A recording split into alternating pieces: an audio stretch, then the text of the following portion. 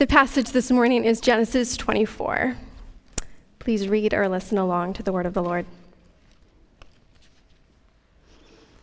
Now Abraham was old, well advanced in years, and the Lord had blessed Abraham in all things. And Abraham said to his servant, the oldest of his household, who had charge of all that he had, "Put your hand under my thigh, that I may make you swear by the Lord, the God of heaven and God of the earth, that you will not take a wife for my son from the daughters of the Canaanites, among whom I dwell, but will go to my country and to my kindred and take a wife for my son Isaac." The servant said to him, "Perhaps the woman may not be willing to follow me to this land. Must I then take your son back to the land from which you came?" Abraham said to him, "See to it that you do not take my son back there. The Lord, the God of heaven, who took me from my father's house and from the land of my kindred, and who spoke to me and swore to me, 'To your offspring I will give this land,' he will send his angel before you, and you shall take a wife for my son from there. But if the woman is not willing to follow you, then you will be free from this oath of mine.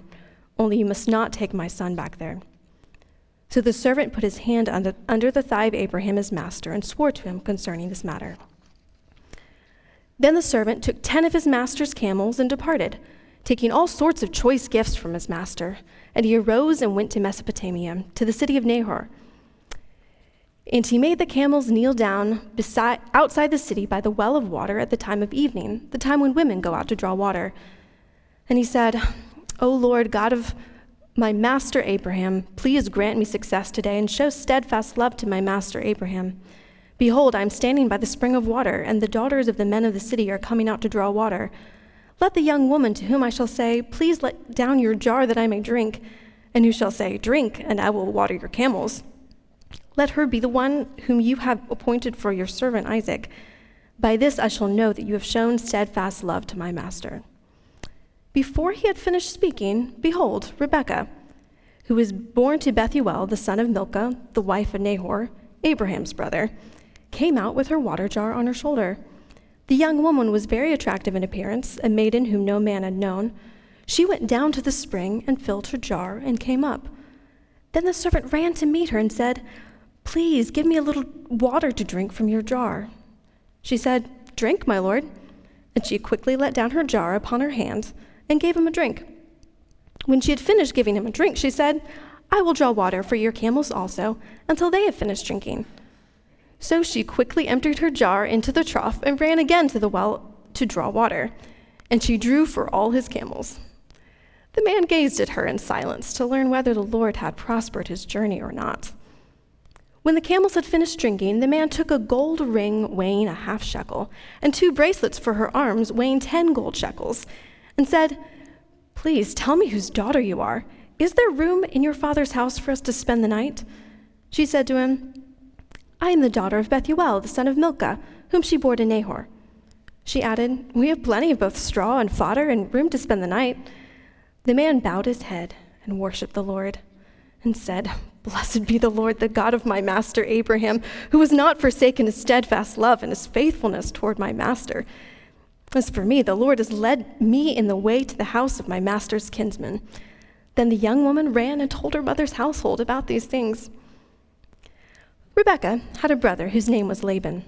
Laban ran out toward the man to the spring. As soon as he saw the ring and the bracelets on his sister's arms and heard the words of Rebekah his sister, "Thus the man spoke to me," he went to the man. And behold, he was standing by the camels at the spring. He said, "Come in, O blessed of the Lord. Why do you stand outside? For I have prepared the house and a place for the camels." So the man came to the house and unharnessed the camels and gave straw and fodder to the camels, and there was water to wash his feet and the feet of the men who were with him. Then food was set before him to eat. But he said, "I will not eat until I have said what I have to say." He said, "Speak on." So he said, "I am Abraham's servant. The Lord has greatly blessed my master, and he has become great. He has given him flocks and herds, silver and gold, male servants and female servants, camels and donkeys. And Sarah, my master's wife, bore a son to my master when she was old. And to him he has given all that he has. My master made me swear, saying, 'You shall not take a wife for my son from the daughters of the Canaanites, in whose land I dwell, but you shall go to my father's house and to my clan and take a wife for my son.'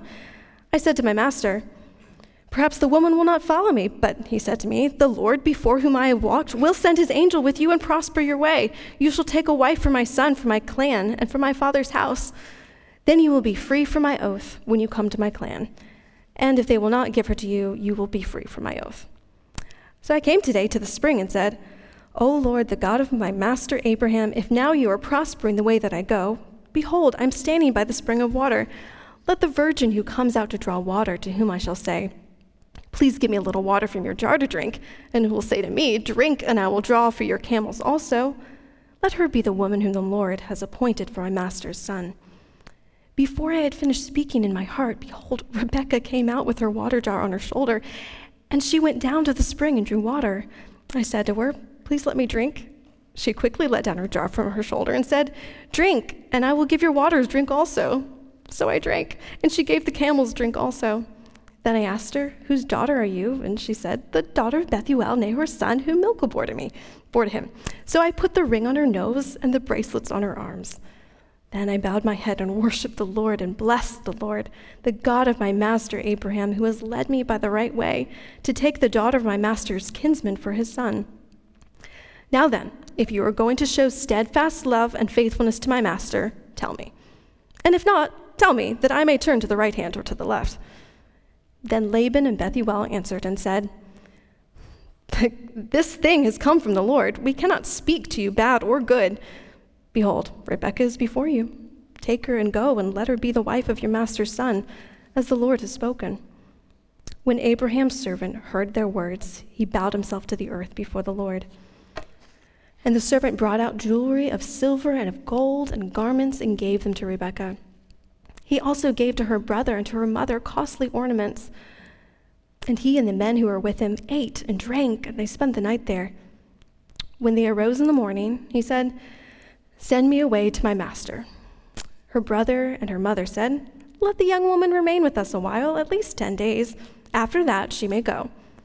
But he said to them, do not delay me, since the Lord has prospered my way. Send me away that I may go to my master. They said, let us call the young woman and ask her.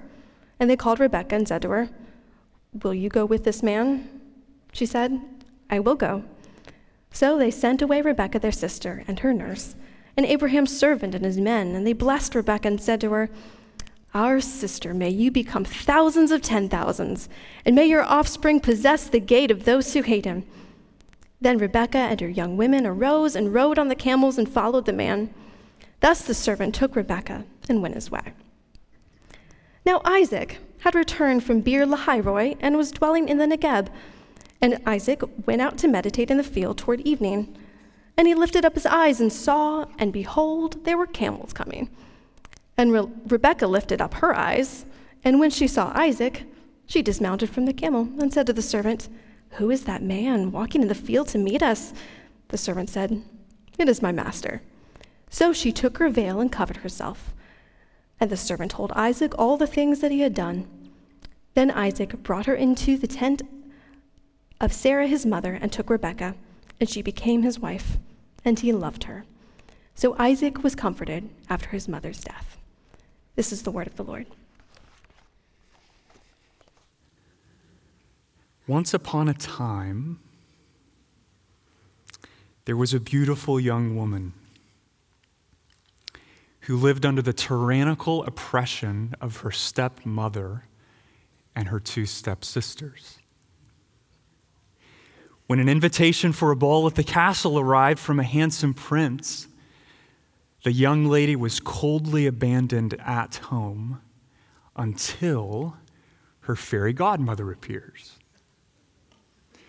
Her fairy godmother magically clothes the girl in a splendid gown and whisk her off to the ball, along with a warning that at the stroke of midnight, you better get yourself out of there because the magic's going away. Of course, the prince is transfixed by her beauty. He lifted up his eyes. She lifted up her eyes, which causes the girl to completely lose track of time. And so when the clock begins to strike 12, she panics and runs out of the palace, leaving behind one of her glass slippers. The prince, of course, is devastated and immediately launches a search to find the maiden. Many women try in vain to fit their foot into the remaining slipper, including the two stepsisters. The stepmother suspects the identity of the real maiden. And so she breaks the glass slipper before Cinderella can try it on. But have no fear, because at that moment, thanks to some help from a few mice, Cinderella produces the matching slipper, which fits perfectly. And she marries Prince Charming, and they live happily ever after to make millions for Disney.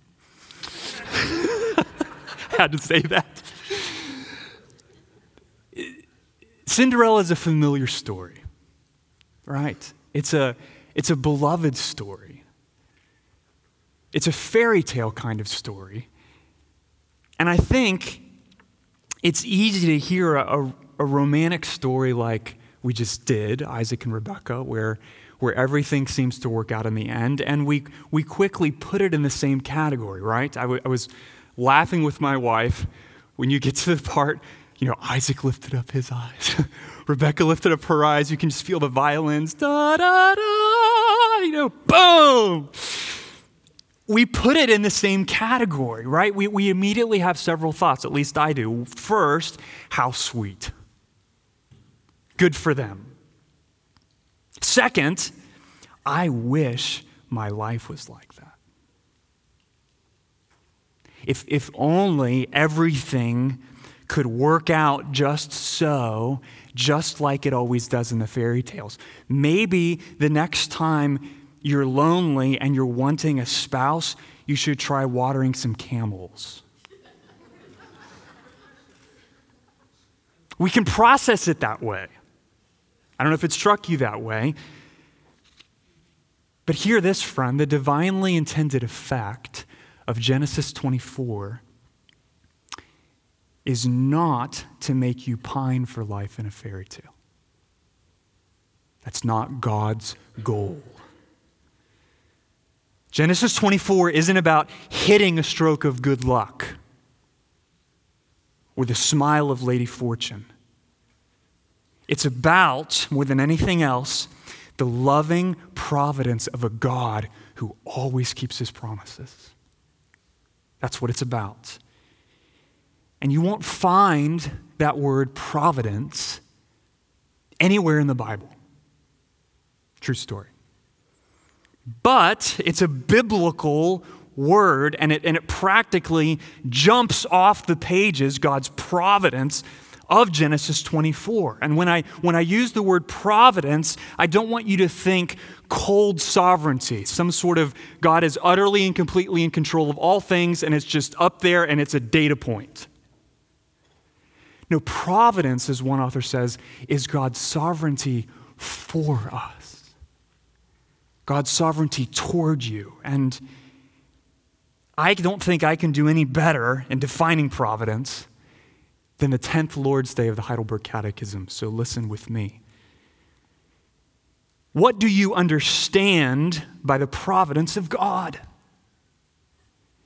Providence is the almighty and ever-present power of God, by which he upholds as with his hand heaven and earth and all creatures, and so rules them that leaf and blade, rain and drought, fruitful and lean years, food and drink, health and sickness, prosperity and poverty, all things, in fact, come to us not by chance. Hear that, friend. But from his fatherly hand.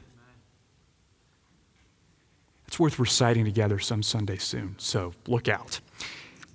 Question 2. How does the knowledge of God's creation and providence help us? How does it help us? We can be patient when things go against us. We can be thankful when things go well. And for the future, we can have good confidence in our faithful God and Father that nothing will separate us from his love. All creatures are so completely in his hand that without his will, they can neither move nor be moved. We're going to recite that soon too. You won't find God speaking audibly anywhere in this chapter. It's kind of like the book of Ruth. But God's hand is all over every detail and decision of this story, friends. His hand's all over it, working all things together according to the counsel of his good and perfect will. If you want to think about this chapter, as I mentioned earlier, in essence, this is a case study for the providence of God. It's a case study for that. And the big idea is simply this. More than anything else, Genesis 24 teaches us that the providence of God guarantees the provision of God. It guarantees the provision of God for all those who are willing to follow him by faith. The providence of God guarantees the provision of God for all those who are willing to follow him by faith. I linger there because every word I just said is really, really important. Really important, okay? God makes some staggering promises to us in his word. That's not an exaggeration. Staggering promises. Promises to do good to us. Promises to provide for us. Promises to give us all that is needful to experience not just fullness of joy, but his joy. Which raises this question: what guarantees those promises? On what basis do I know that that's not just a statement of, hey, I hope the Eagles win today? But it's a guarantee. How do I know that? How can I be assured of that? Part of the answer, friend, what's the guarantee behind God's promises, is God's providence. The doctrine of providence, his proven power to work all things together for good for those who are willing to follow him by faith. It's the doctrine of providence. That's the focus of this chapter. And I think there are several what I will call soul-strengthening glimpses of providence in here. You could do a whole series on this chapter. There's enough content by far. But I just want to draw your attention to a couple glimpses of God's providence, his sovereign control over all things, working them together for our good and his glory. So here's the first glimpse, verses 1 to 9. We see God's providence in the promises he makes. The promises he makes. So the chapter opens and we're immediately confronted with a dilemma. What's the dilemma? Abraham's son Isaac needs a wife. Needs a wife. Why? Well, it's kind of God's dilemma because the Lord had promised to make Abraham's offspring what? As numerous as the stars of heaven, as many as the grains on the seashore. So the miraculous birth of his one son, Isaac, by Sarah, is a start. But it's kind of a one-generation start. You know what's required if Isaac is going to turn into a multitude of offspring? A girl.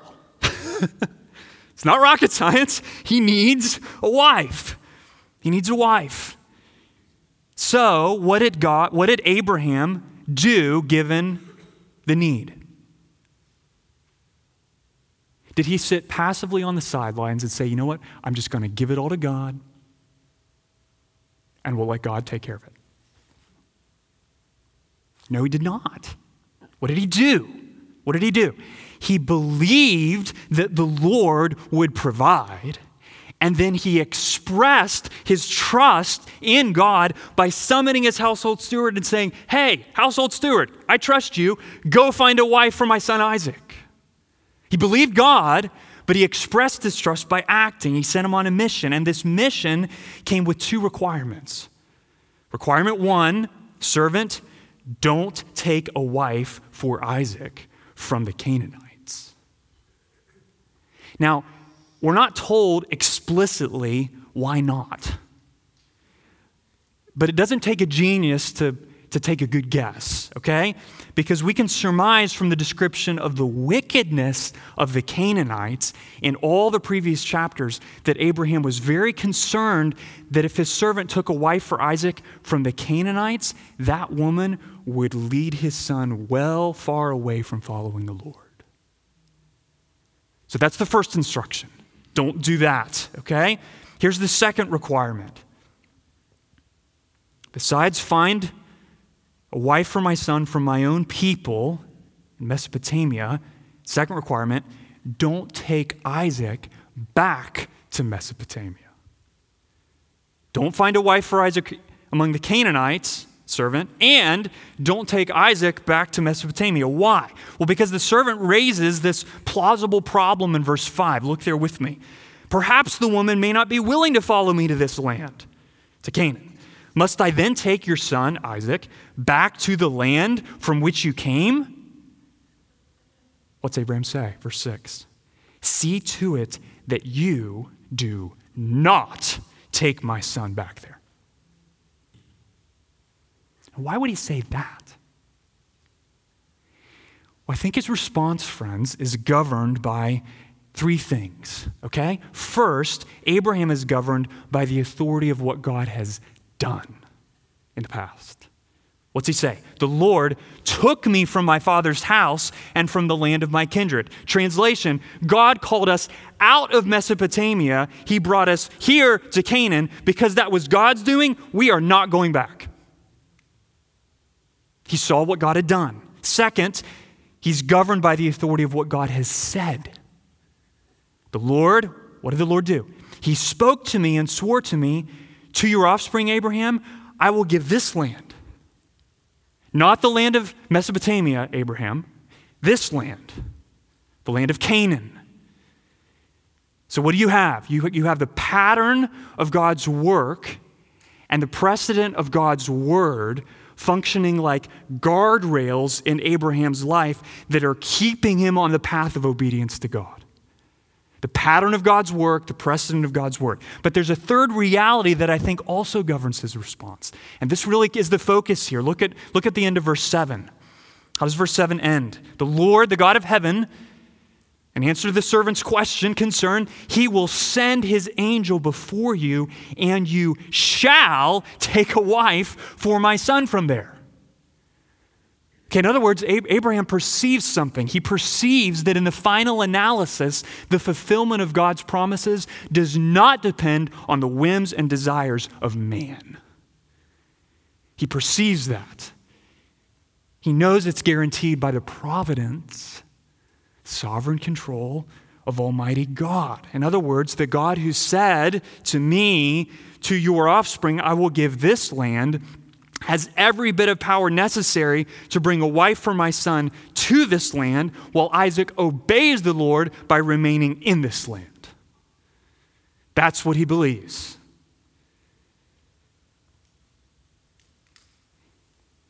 And in confessing that kind of faith, in the providence of God, Abraham reminds us of something, church. Namely, that when God makes a promise, it is never a mere statement of desire.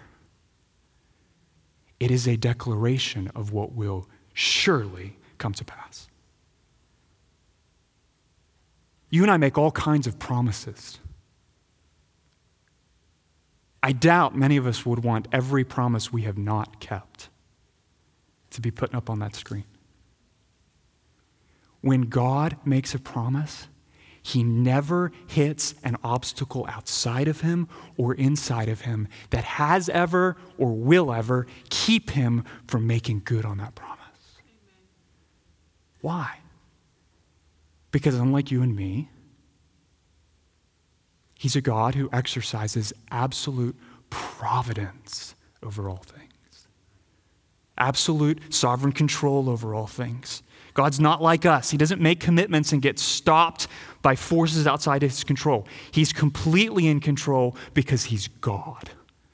Isaiah 46:9, I am God and there's no other. I'm God. Hear that. And there's none like me. What's it mean to be God? It means I have spoken and I will bring it to pass. That's what it means to be God. I have purposed and I will do it. Few doctrines, friends, are more comforting than the providence of God. In a world that just feels out of control, when your life feels out of control, Abraham believed God's promises. He believed that God had all the power necessary to do what he said he would do. And yet at the same time, notice this, Abraham, even in exercising that faith, he was very careful to avoid what I'll call the trap of presumption. So look at verse 8. But if the woman is not willing to follow you, then you will be free from this oath of mine.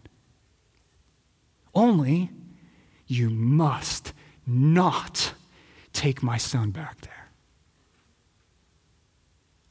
Now, when I read that, I was confused because I thought, all right, Hebrews 11, man of faith, Abraham, which one is it? Is it that God will be faithful to cause the woman to come back? Or the woman will refuse to come back? It sounds like you're talking out of two sides of your mouth. So which one is it? What gives? Is he kind of this, I have some faith, I got some unbelief, faith and unbelief. Why not just set an example for the ages and not bother with this, but if she won't come back business?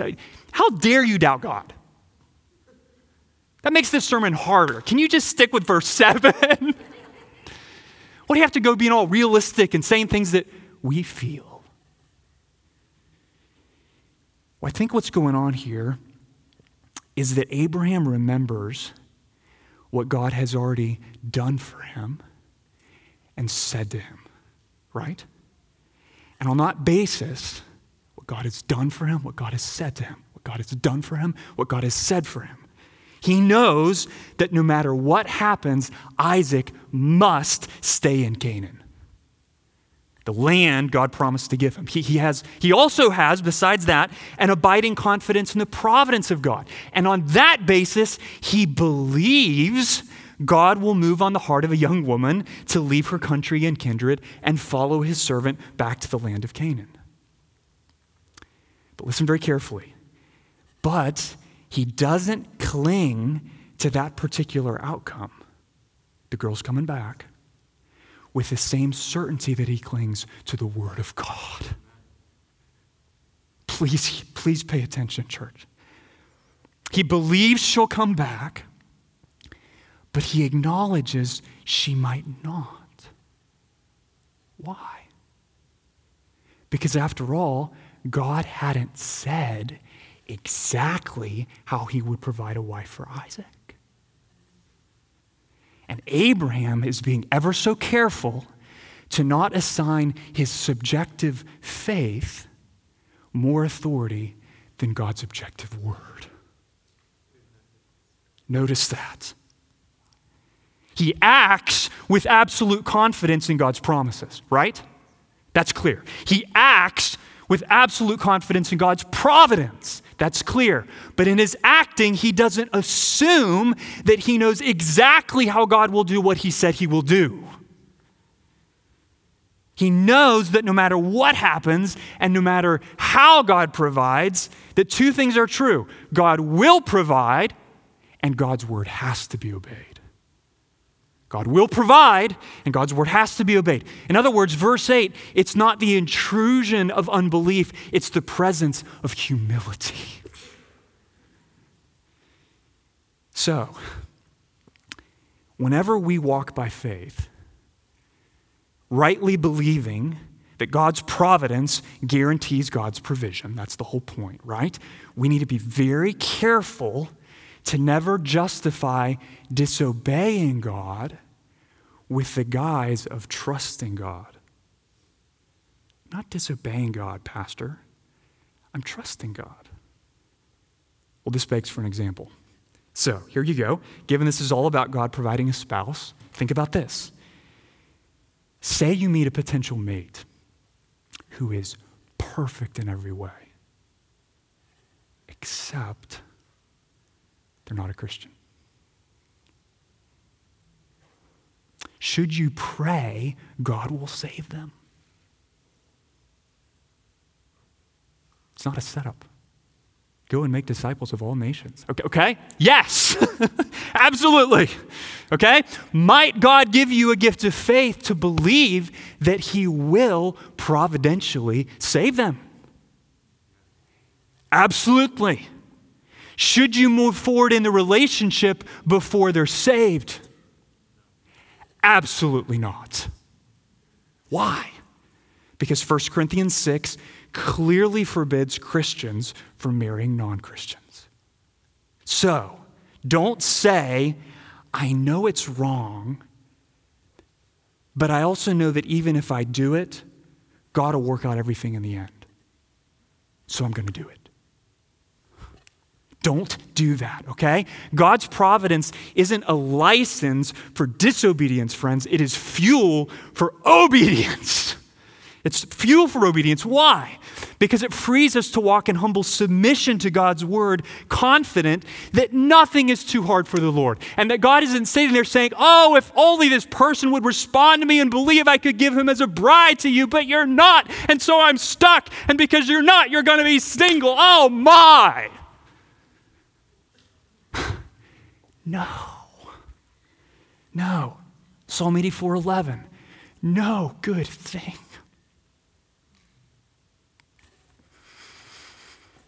No good thing does the sovereign God of the universe withhold from those who walk uprightly. O Lord of hosts, blessed is the one who trusts in you. Why is that blessed not the one who trusts in you has a decent chance of succeeding? Why is it certain?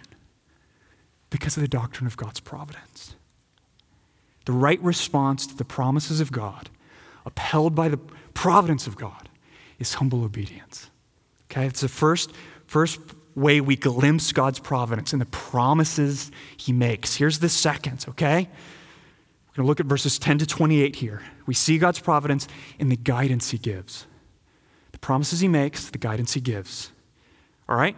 What's happening here in verse 10? Well, after swearing to abide by the two requirements, okay, the servant takes 10 camels, which were, by the way, pretty sick luxury vehicles at that point in time. In case you didn't know that, and you were laughing, that was like driving 10 really nice cars. Remember the Escalade I mocked the other week? Yeah. Think that, all right? So what happens next in verse 12, look there, is remarkable. What's the servant say? O Lord, God of my master Abraham, please grant me success today and show steadfast love to my master Abraham. Behold, I'm standing by the springs of water, and the daughters of the men of the city are coming out to draw water. Let the young woman to whom I shall say, please let down your jar that I may drink, and who shall say, drink, and I will water your camels.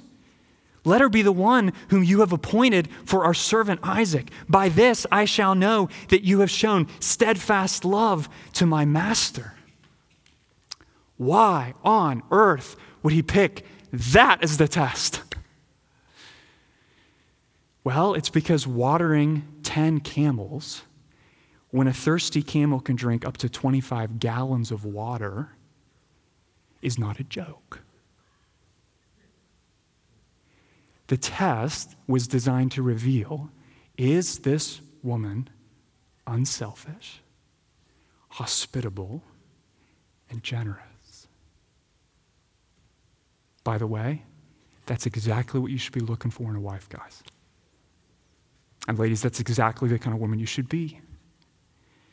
Now, before I go any further, here we go. Let's issue an important caution. Okay? Please hear this.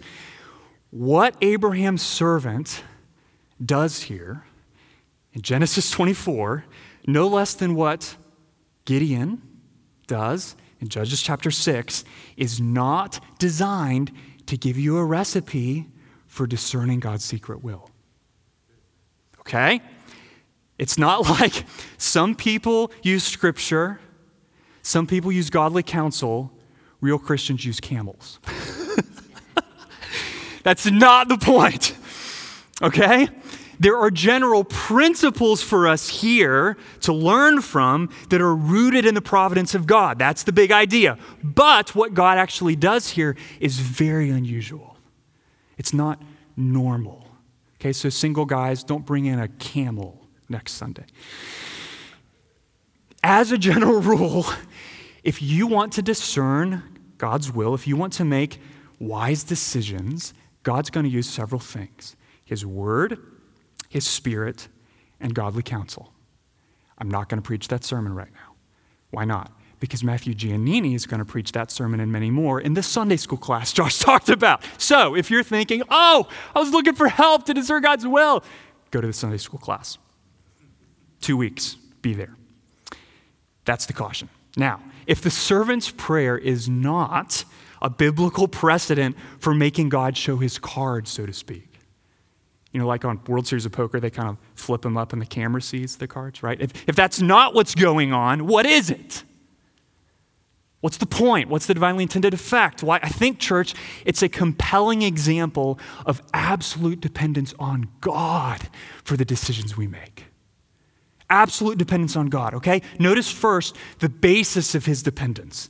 What's the basis? Well, when the servant addresses the Lord as, quote, God of my master Abraham, he's not implying that the Lord is Abraham's God, but not his God. What's he doing? He's appealing to God on the basis of God's covenant faithfulness. That's what he's doing. He's basically saying, God, you chose to reveal yourself to Abraham. You pledged your steadfast love to Abraham. God, you swore on penalty of your own life, death, to be faithful to this guy, to give him offspring. So God, I'm praying to you on the basis of your steadfast love, honor your word. Do what you said you will do. Keep your promise. Bless Abraham by giving me success. So his choice to depend on God, what's the basis of his dependence? It's God's promise to be good to him. Do you realize that if you are a Christian, if you're a follower of Christ and therefore are found in Christ, that you have an exceedingly greater basis on which to depend on Almighty God? Exceedingly greater. Why do I say that? Because you're not working with God's covenant to Abraham. You know what you're working with? You're working with God's covenant to Jesus Christ. God was faithful to his covenant with Abraham. I'm going to bless you. I'm going to help you. I'm going to give you offspring. How much more will God not be faithful to his own son and all who are found in him?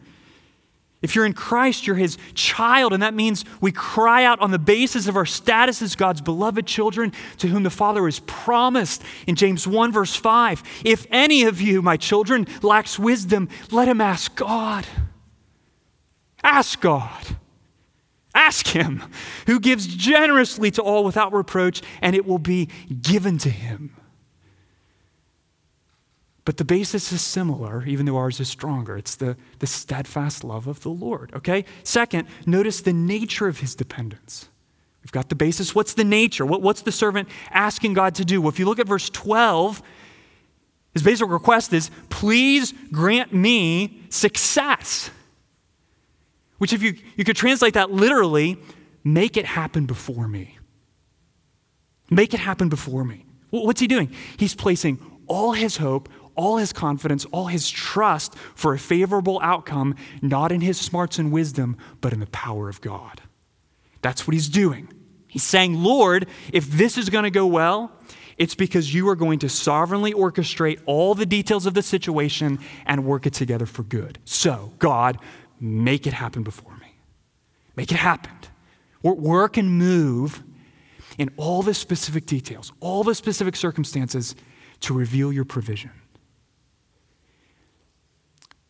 That's a provoking example. Why? Because rightly understood, the providence of God, it never makes us passive. Okay? It makes us prayerful. It makes us dependent. It compels us to demonstrate our dependence on God by being faithful to pray. What are we doing when we're praying? Do you realize we are not alerting God to a new need he forgot about since yesterday? Have you ever stopped thinking about that? Sometimes when we pray and we say, Lord, as your word says so and so, I'm just sitting there thinking like, as if he forgot that. So what are we doing when we pray? We are expressing absolute dependence on God. We're saying, Lord, just like this man, would you sovereignly, providentially work all the details, all the specifics, at the last bit of what I say, what she says, all of that to make your provision clear for my good and your glory. Okay, that's the nature of dependence, that it's expressed in prayer. Finally, notice the outcome of this dependence. Verse 15. Before he had even finished speaking, behold, Rebekah, who was born to Bethuel, the son of Milcah, the wife of Nahor, Abraham's brother, came out with her water jar on her shoulder. You know what my favorite part of that verse is? It's not the genealogy stuff, but that's significant. We'll get to that. Before he had even finished speaking. Why do I love that? Because it doesn't show a God who's kind of, next, what's your request? Take the ticket, go to Department 4. No. It's not like the boss in The Incredibles. What's going on here? God is expressing that he is eager to hear prayer, that he's actively listening, that he is, as a would-be friend, he's leaning forward, waiting for you to speak, already knowing what you're about to say. He's that excited to be faithful to you. And the way God answers this prayer of dependence is just amazing, because he does abundantly more than all the servant could have asked or imagined. So it's not just one of Abraham's distant relatives that comes down. Who is it? It's the granddaughter of his brother, Nahor. Okay? That's amazing. It's not just someone from your country and your kindred out there somewhere, because they had really big families in those days. It's Rebekah. And she's beautiful. Guys, notice how God doesn't say that's ungodly. All right? There are times, quick side note, when someone comes to me as a pastor and says, hey, I'm thinking about pursuing a relationship with this girl, and I just listen. Then at some point I just step back and say, hey, can we get something straight? Do you like her? Is she beautiful in your eyes? Why? Because that's a gift from God. It's a gift from God, ladies. Your beauty is a gift from the Lord. So she's beautiful, she's Rebekah, and she's single. And you can just feel the tension here. She gives the servant a drink of water when he asks. Pause. And then she spontaneously says, and could I water your camels also? One thing after another. And so the servant says, that looks like an open door to me, and because all we need is an open door, I'm going to charge through it, have some jewelry. No. He doesn't buy into open door equals will of God nonsense. That's nonsense. It may be the will of God, but do not come to me and say, because I could do it, it has to be the will of God.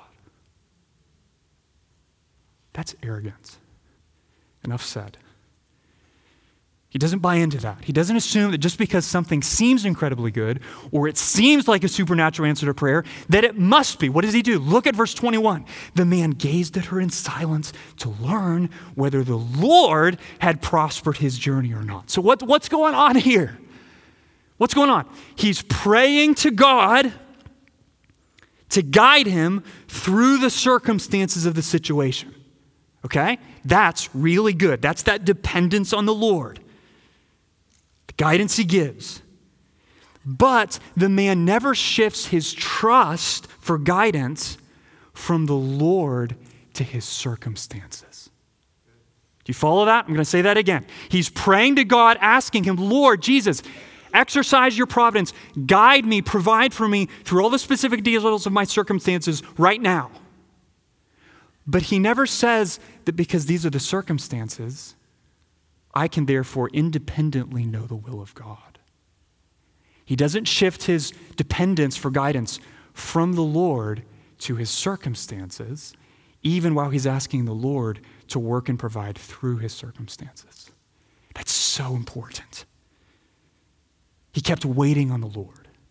He kept listening. And eventually he does shower her with gifts because he learns what the narrator already told us back in verse 15, that Rebekah is the granddaughter of Abraham's brother and that God had done exactly what he prayed for God to do. And his response, look at verse 26, is provoking.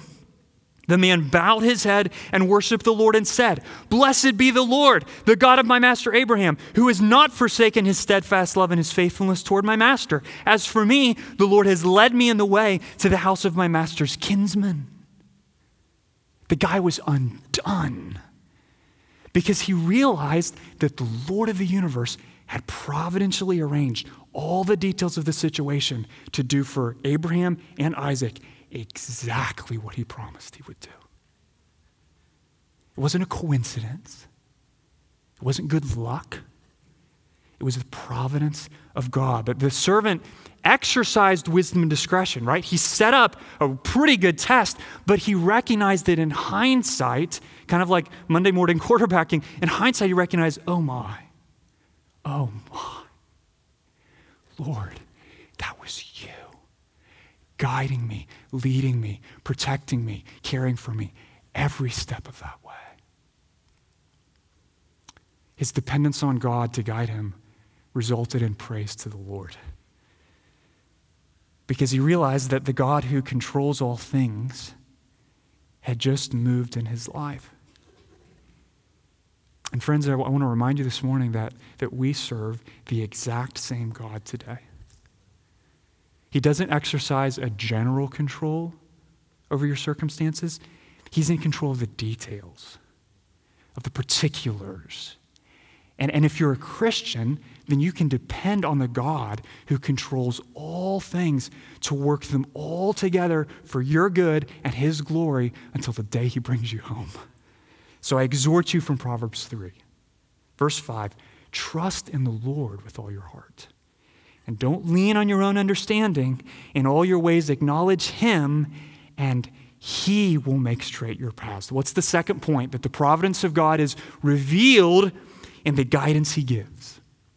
And the only appropriate response is prayerful dependence. Here's the last glimpse of God's providence. The promises he makes, the guidance he gives. Point 3, the blessing he protects. The blessing he protects. So, review, Rebekah is quite the catch. The perfect gift. Exactly what he prayed for, exactly what Isaac needs. And so the big question in the second half of Genesis 24 is really this. Is she going to come back with the guy? Will she return? Remember his question to Abraham back in verse 5. What if she doesn't come back? I wonder if you can relate, lest we distance ourselves too far from this. How many times do we anxiously wait for God to provide? And then the moment he does provide, we anxiously worry that we're going to lose the provision. Tracking with me? We go, Psalm 84 says that we're supposed to go from strength to strength. You know what we often go to? From anxiety to anxiety. It's not God's design, but we do it, right? Lord, thanks for the job. But what if the boss decides the black man needs to go? Lord, thanks for the car, but what if someone totals it? Lord, thanks for the husband you gave my daughter, but what if he leaves her for another woman? Lord, thank you for my church family, but what if the sin of man brings this whole thing crashing to the ground? What do all those situations have in common? What's the common thread? Lord, will the destructive desires and deeds of men stop you from blessing me or snatch away your provision, your blessing, right after I receive it? You with me? I'm so grateful in the face of that fear, that anxiety, friends. So grateful that the providence of God doesn't just stop with identifying God's blessing or pouring out God's blessing. You know what it also does? It protects God's blessing. It protects his blessing. It safeguards it. It protects the blessings we've received from those who would seek to manipulate or harm. Now, that doesn't always look like what we'd like it to look, right? But the point of this whole second half is that when God has a blessing that God in his infinite wisdom knows is absolutely perfect for you, no man is going to stop that. No man's going to get in the way of that. No wicked desire or scheme of man, as we sing in the last verse of In Christ Alone, no power of hell, no scheme of man can ever pluck me from his hand. Where do we see this? Look at verse 30. Laban's introduction in this verse highlights, hints at his underlying greed. Okay? A greed that's really going to rear its head a couple chapters later when we get to Jacob. Okay, Laban is a deceiver. He's greedy. In verse 30, as soon as Laban saw the ring and the bracelets on his sister's arms, he went to the man. Fill in the blank. Okay, so what's Abraham's servant do? He gives him a recounting of the situation. Here's what I've asked. Here's how God's provided. And he concludes by pointing to the sovereign hand of God in this whole thing. And then he says, verse 29 to Laban, now then, if you're going to show steadfast love and faithfulness to my master, tell me. And it's very interesting, Laban doesn't say, oh my word, God's been so good to you. Crazy. Well, servants, I can say neither bad nor good. Only it appears to be the will of God. So take Rebekah and go. It seems the Lord has spoken here. It's a done deal. She's yours.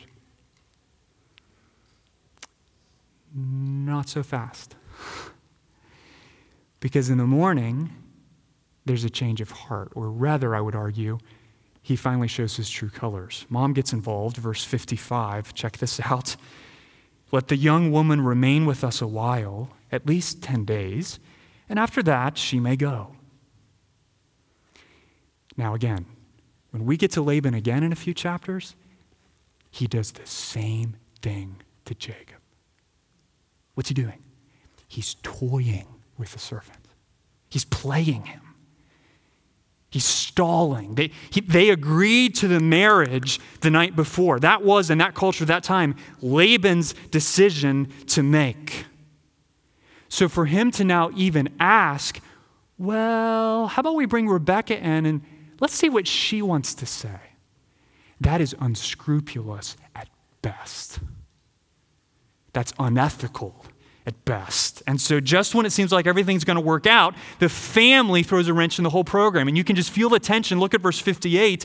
And they called Rebekah and said to her, will you go with this man? Pretend you don't know the next verse. And you're the servant. Everything good that it seemed like God was bringing to pass is on the line. And it's a teenage girl who says yes or no.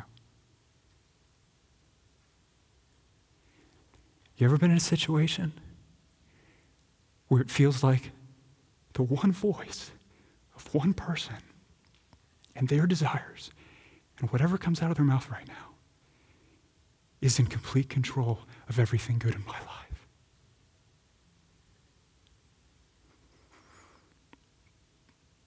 Will she say yes? Or will she say no? Friends, our lives are filled with moments where it feels like the good program of God's blessing completely depends on the whims and desires of man. You know what Rebekah's simple, I will go, screams at you and me? Man is not in control. That I will go screams God is in control. The will of man never has been, it never is, it never will be. Why not? Because the providence of God prevails. Not just once or in fairy tales, but in your life and my life, over and over and over again. So hear this, Christian. God has not subjected his program of blessing to the determinative will and schemes and desires and awareness and maturity and wisdom and sin of men. His program to bless you is subject to no other authority than Almighty God and his good and gracious and loving providence. There will be in the kingdom of God no usurping of God's throne whereby a wicked man, even as we heard that prophetic word earlier today, kind of squeezes between God and his blessing on your life. Where God's blessing you and a man comes in there and says, you know what, no thank you, and wrenches that away from you.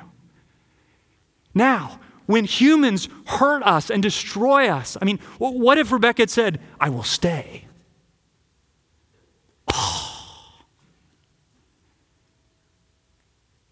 That would hurt. What do we do in those moments?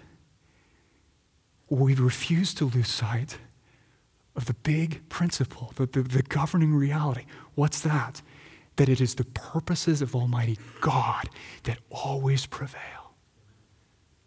What's our proof for that? What's our proof that the exceeding wickedness of man can never threaten the program of God to bless? Yes. Yes. What did Peter say when he was preaching in Acts? You did what God prepared, what God planned beforehand would happen. The height of human wickedness, friends, the crucifixion of the Son of God, you can't get any higher than that. That is the apex of the glory of the providence of Almighty God. That's crazy. And that's not a fairy tale. So, we rejoiced with King Solomon in Proverbs 16:1. The plans of the heart belong to man, but the answer of the tongue is from the Lord. It's from the Lord. There's not a single blessing that God wants to give you that can be delayed, stopped, or stolen by the wickedness of man. Because he's not just a God who shows his providence in the promises he makes or in the guidance he gives, but he also shows his providence in the blessing he protects. And the right response to that protection is trust. Because Paul got it right in Romans 8:31. If God is for us, who can be against us? The answer, by the way, that echoes off every page of Scripture is two words. No one. No one. If you're in Christ, God is for you. And you know what that means? No one could be against you. No one can stop God from fulfilling his good plan to bless you when it makes sense and even when it doesn't. I'll conclude with this. When Isaac finally gets his wife and their eyes meet, it feels like one of those moments where everyone should just live happily ever after. Okay, spoiler alert, they don't. They don't. Things get hard. Really, really hard, especially with the kids. But what the story behind their marriage, what this almost fairy tale-like account that's true, drives in the foundation of their lives at the very beginning of their relationship, is that it's the providence of God that prevails. The providence of God will prevail.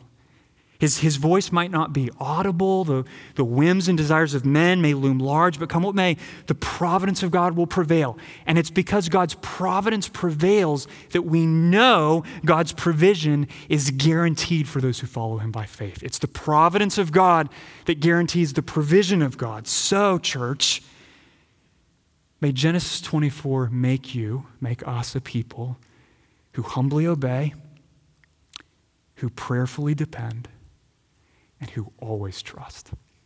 Let's pray. Lord Jesus, I ask now that you would take our hearts that are prone to doubt and confusion and fear, And as I asked earlier to this morning, your good providence would replace doubt with faith, confusion with wisdom and guidance, and fear with trust. Father, do that as we sing, expressing our trust in you. Do that as we fix our eyes on you, Jesus, through the Lord's Supper. Amen. Let's stand and sing.